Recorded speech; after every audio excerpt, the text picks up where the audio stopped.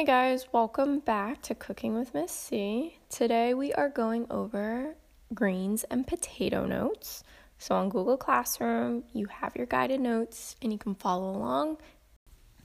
Alright, so we're just going to jump right into notes. Grains, your formal definition is a single hard seed. Your most consumed grains in the world, first is wheat, second is corn, and third is rice. For your kernel of wheat, on the outside, it is surrounded by a husk. This protects it from birds and insects and things like that. So the husk is removed before the grain is processed. So similar to corn on the cob, you remove the husk before you eat the corn. Next, in your guided notes, it has a space for wheat kernel diagram. So for this diagram, you are going to go on to Google and you're going to look for a diagram. There are 3 parts that you need to have. It's okay if you have extra, but you need the 3 parts. You need the bran, the endosperm, and the germ. Okay, so your bran is the outer skin that protects the core from any sunlight and pests. Your bran has many health benefits. It has antioxidants, B vitamins, and fiber. For your endosperm, this is the seed's food supply. This is where starch is stored. The largest amount of flour will come from. So when you buy like just white bread or white flour, it's only the endosperm. Finally, you have the germ. So this is the embryo that will sprout into another plant if it gets fertilized properly. So that's how your wheat will reproduce. Many health benefits, B vitamins, proteins, minerals, healthy fats. So what is a whole grain? Whole grains are made from the entire kernel, and that includes the bran, the germ, and the endosperm. So you need all 3 parts in order for it to be whole grain, and that's where most of your nutrients will be. You also have refined grains. So this is, again, it's your white bread, your white flour. It's all refined. It's milled so that the germ and the bran are removed. So you're removing a lot of the nutrients, a lot of the B vitamins, any protein, antioxidants, things like that. And you're really just left with starch. You can buy refined grains that are enriched. So this is adding the nutrients that are lost during the process of the grain back into the finished product. So when you buy white flour in the store, you'll buy enriched flour, and they're just adding back these nutrients. So again, it's being even processed even further versus just whole grain where the nutrients are baked in. Why do whole grains matter? So when you have diets that are rich in whole grain foods and other plant foods, they are low in saturated fat and cholesterol. They could help reduce the risk of heart disease. Consuming at least 3 or more ounces of whole grains per day can reduce the risk of several chronic diseases and can help with weight management. They're high in fiber, low in fat, you have more calcium, high in B vitamins, and they're a rich source of minerals. So overall, your whole grains just have a lot more health benefits than just your basic white bread or your white flour. Again, it's only starches in that. You have different types of wheat that produce obviously different types of flour. So you have common wheat that's used in your basic flour. You also have durum wheat. So this is a type of wheat with high protein and high gluten contents. So depending on what you're making, it might actually call for a durum wheat flour, because it will want that stickier consistency. Types of durum wheat, you have semolina, which is the endosperm only of durum wheat. Couscous is a granular form of semolina. Then you also have bulgur, B-U-L-G-U-R. That's cracked durum wheat that has been parboiled, dried, and then cracked. So parboiled means it's like flash boiled. It's not fully cooked through. It's flash boiled, then it's dried and cracked. You also have spelt, which is just another type of wheat. If you make it to the next level for baking, you do use spelt flour in some experiments. So your other types of grain, your less popular ones, you have barley, oats, and rye. And your newly founded, super trendy right now grains include quinoa, kamut, amarantha, and buckwheat. So we're going to go into each. So your barley. Barley contains all 8 amino acids, which is really good for your brain power. According to a recent study, eating whole grain barley can regulate your blood sugar for up to 10 hours after consumption, which is also really beneficial. Your oats. Oats contain more soluble fiber than any other grain, resulting in slower digestion and extended sensation of fullness. So this is going to help, again, with any gut health, your intestines. It's going to help with all that. Plus, it's going to make you feel fuller longer, so you're not overeating. Oats are a soluble fiber, lower bad cholesterol, and therefore decreasing your risk of heart disease. And you also have rye. So this is commonly made into flour for rye bread. Rye has such a distinct taste that I don't really see it being used for anything else. It also has triticale, which is a hybrid grain between wheat and rye. So your newly founded grains. First we'll go over kamut. This is a large seed size in comparison to wheat, and it contains 30 to 40% more protein than wheat. Quinoa, these seeds are covered in bitterness so that it is protected from insects and birds, and it also has a high protein content, 12 to 18%, and it's considered a complete protein, which means that it has a balanced set of amino acids. Again, super important for any brain health, things like that. Amaranth has a 30% higher protein value than other cereals like rice, wheat, flour, oats, and rye, and it contains a complete protein and a high amount of manganese. Buckwheat contains no gluten, so buckwheat is super friendly for anyone with celiacs. It is not related to wheat. Kasha is a roasted buckwheat that's ground or cracked. And again, you can find all of these in ShopRite. The brand is usually Bob's Red Mill, and you can find so many different types of wheats and flours and grains to try and experiment and things like that. So processing grains, you have berries, which are the whole grain minus the hull, so anything inside. Flour, this is ground into a fine powder.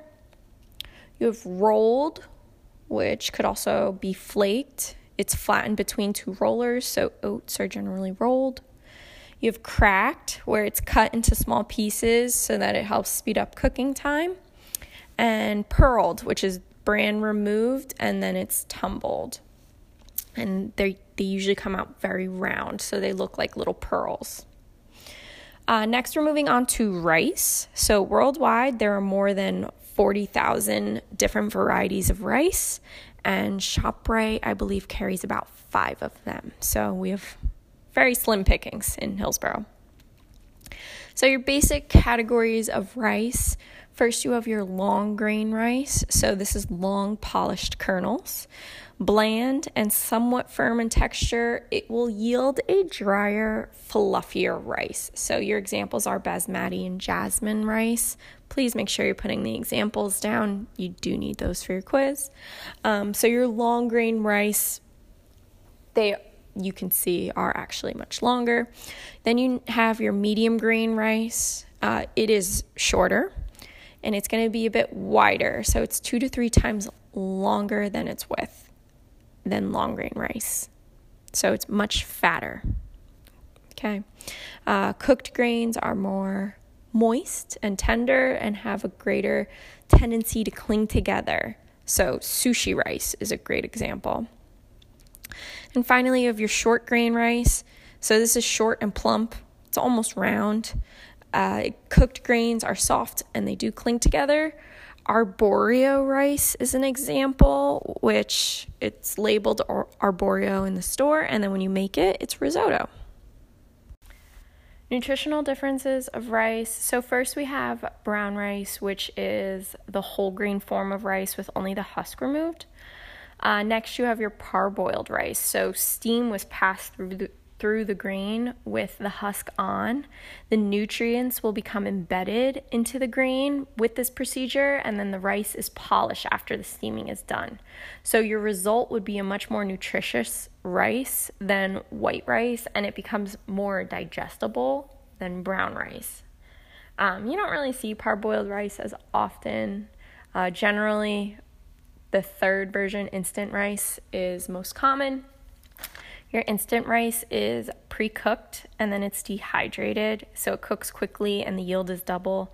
So when you buy rice in the store, it's dry, but it was already cooked and then dried out for you, so that it's only going to take 20 minutes versus taking several hours.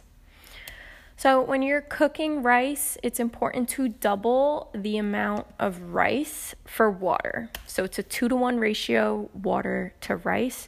That means it's 2 cups of water to 1 cup of rice, right? So that is super important that you are measuring it out, and accuracy is key. If you add too much water, it's going to be super soggy. You don't strain it like pasta. So please make sure you're measuring out your water. So first you want to bring the water to a boil. Then you will add your rice, and you usually use a fat as well, like an oil or butter, just so it doesn't stick. Add your rice, give it a quick stir. Right away, the starch is gonna dissolve off, and it will stick instantly to the bottom of the pot. So just give it a quick stir, lower the heat to a simmer, and then you're gonna put the lid on. Do not remove this lid until the timer goes off. The whole point of cooking rice is that steam needs to cook it. So you need to keep that lid on. If you keep opening it, you're releasing a lot of steam, and it's going to make a difference. So usually the timing is pretty accurate. So you wait 20 to 25 minutes. It could be up to an hour for brown rice. But 20 to 25 minutes, leave that lid on, and then just wait it out. Rice is done when no water is visible anymore. So when timer goes off, open the lid, you'll see that no water. It should have all been steamed and absorbed. And you're good to go. Fluff it with a fork. It should not stick to the bottom of the pan. If it sticks to the bottom of the pan, you cooked it a little too long. So rice will double as it cooks. So 1 cup of uncooked rice will yield 2 cups of cooked rice. We are moving on to potatoes. So what are potatoes? They are starchy, tuberous crop. They are part of the vegetable group.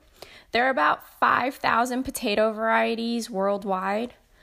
ShopRite has, again, about 3 of those, your basic potatoes pretty much. 3,000 of them are found in the Andes alone, mainly in Peru, Bolivia, Ecuador, Chile, and Colombia. So while in America, we know Idaho is our main potato producer, majority of the world's potatoes comes from South America. Potatoes are related to tomatoes, eggplants, peppers, and tomatillos. The history of potatoes and their global impact. So again, they're indigenous to Peru, Colombia, and Chile. They are third in the world for food production after wheat and rice, but they are 4th most consumed after wheat, rice, and corn. Potatoes can be grown in a wide variety of environments, so that's what makes them the ideal food. They're easy to grow, they're cheap to grow, so that's why they are up there as far as being consumed more so, because they're also very filling. 2/3 of the world's potatoes are eaten by humans, while the rest are fed to animals or used to produce starch. So your nutritional value of a potato surprisingly has more vitamins and nutrients than one would think. It is an excellent source of vitamin C.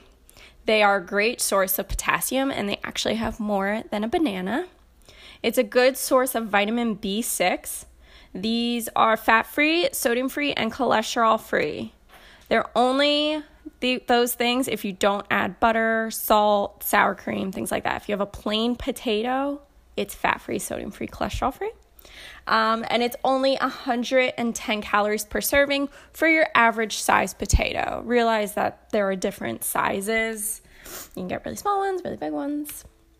Moving on to types of potatoes. Our first type is a red potato.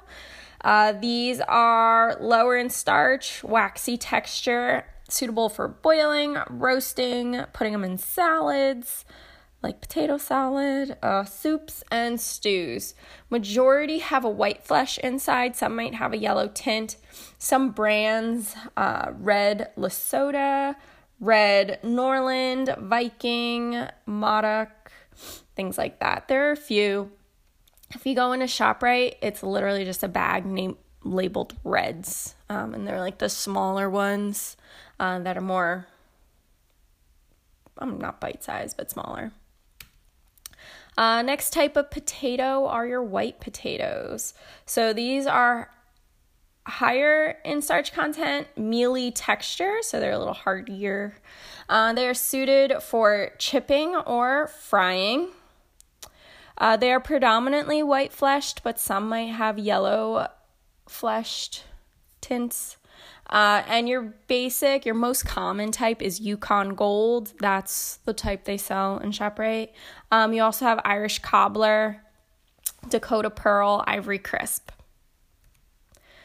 Your third type of potato is a russet potato.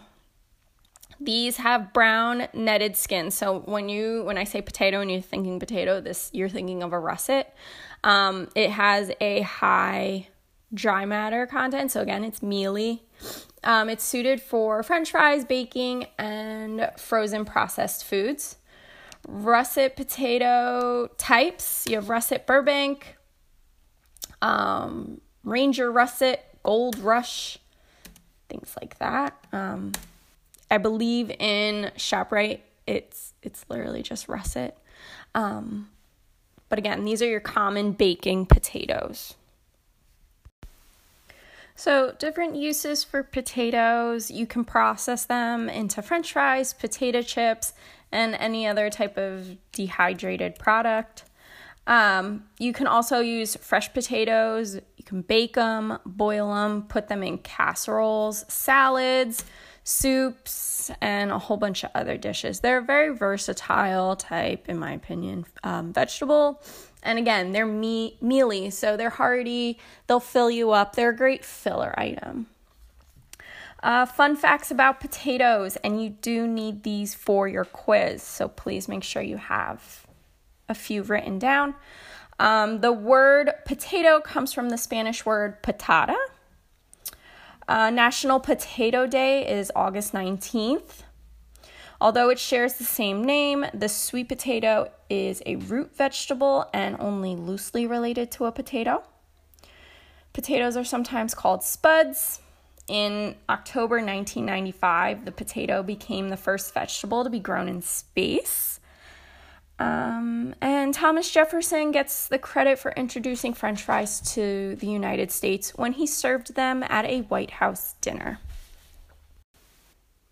That's it for your notes on grains and potatoes. I hope you found all of the information super fascinating. If you do have questions, please email me or talk to me in class. And your quiz date is to be announced in class. And have a great day.